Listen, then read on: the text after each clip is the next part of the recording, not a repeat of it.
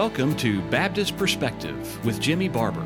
Whether you're listening while driving home from work, sitting with a hot cup of coffee, or making dinner, we hope this podcast will be thought-provoking and edifying. Now, here with today's episode is Jimmy Barber.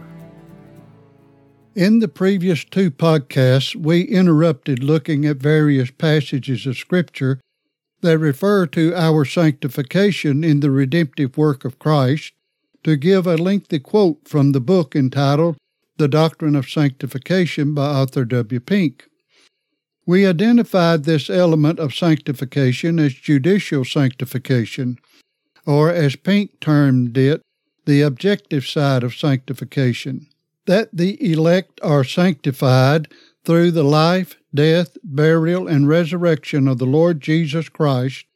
We draw your attention to Hebrews 10:10, by which we are sanctified through the offering of the body of Jesus Christ once for all. While Calvin's comments on this verse is somewhat lacking, to say the least, the note regarding the word sanctified by the editor is refreshing. It is as follows. Sanctified here, as in Hebrews 2:11, includes the idea of expiation.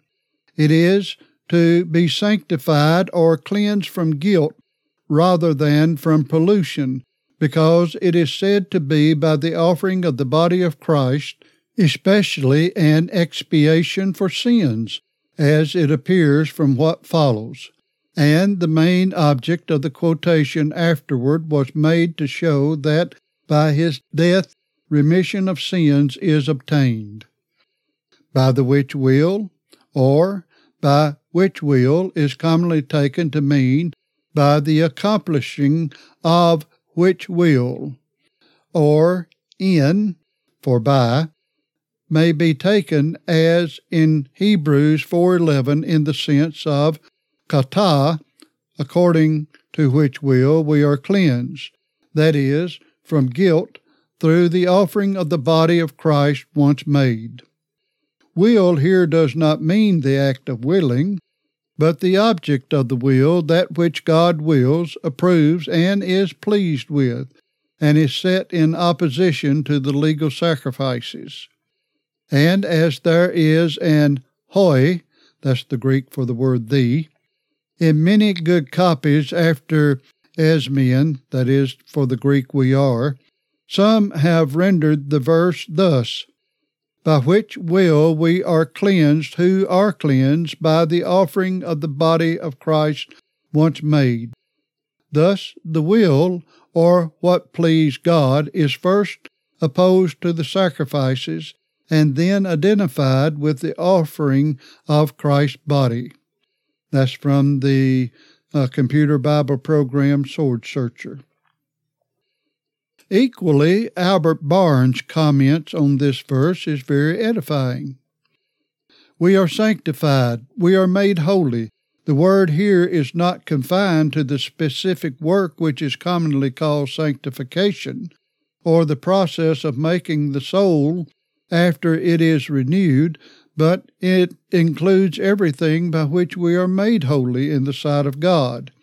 It embraces, therefore, justification and regeneration, as well as what is commonly known as sanctification. Matthew Poole testified to this meaning as follows. We are sanctified. Sanctified is to be taken largely for a communication to us of all the benefits of redemption, as pardon, reconciliation, absolution from punishment, renovation of God's image, and such a discharge of sin at last as never to be guilty of it more, perfection of grace and glory. However, we cannot ignore the delightful words of John Gill regarding this statement. By the which will we are sanctified, that is, by the sacrifice of Christ, which was willingly offered up by himself, and was according to the will of God. It was his will of purpose that Christ should be crucified and slain. It was his will of command that he should lay down his life for his people. It was grateful and well-pleasing to him that his soul should be made an offering for sin, and that for this reason, because thereby the people of God are sanctified, their sins are perfectly expiated, the full pardon of them is procured, their persons are completely justified from sin, and their consciences purged from it. Additionally, we will add the comments of Gill from Hebrews 10:14. He hath perfected forever them that are sanctified, that is, who are sanctified by God the Father, Jude 1:1, or who are set apart by him in eternal election from the rest of the world, for his own use, service, and glory, to a state of grace and holiness here, and happiness hereafter.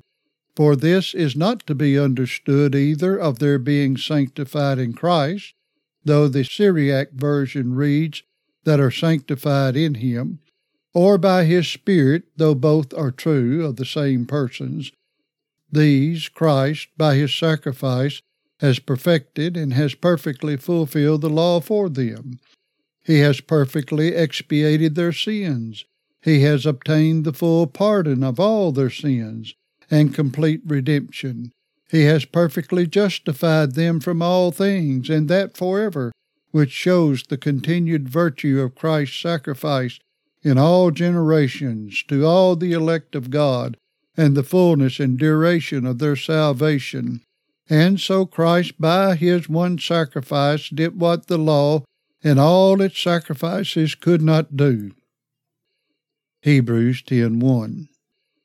The editor of Calvin, commenting on Hebrews 10:10, stated that sanctified, here as in Hebrews 2:11, includes the idea of expiation. It says, "For both he that sanctifieth and they who are sanctified are all of one, for which cause he is not ashamed to call them brethren." The comments of the editor on this verse are equally enlightening. They are as follows. The word to sanctify, hagiazo, means, 1, to consecrate, to set apart to a holy use, or to an office, Matthew 23:19 and John 17:19. 2, it means to purify from pollution, either ceremonially, Hebrews 9:13, or morally and spiritually, 1 Thessalonians 5:23. And 3rd, it means to purify from the guilt of sin by a free remission, Hebrews 10:10, compared with Hebrews 10:14 and verse 18. Now, which of these meanings are we to take here? Calvin takes the second, that is, to purify from pollution or to make spiritually holy. Others, such as Stewart and Bloomfield, take the last meaning, and the latter gives the rendering the expiator and the expiated. This is more consistent with the general tenor of the passage. The subject is not sanctification properly so called, but expiation or atonement. See Hebrews 2:9 and 17.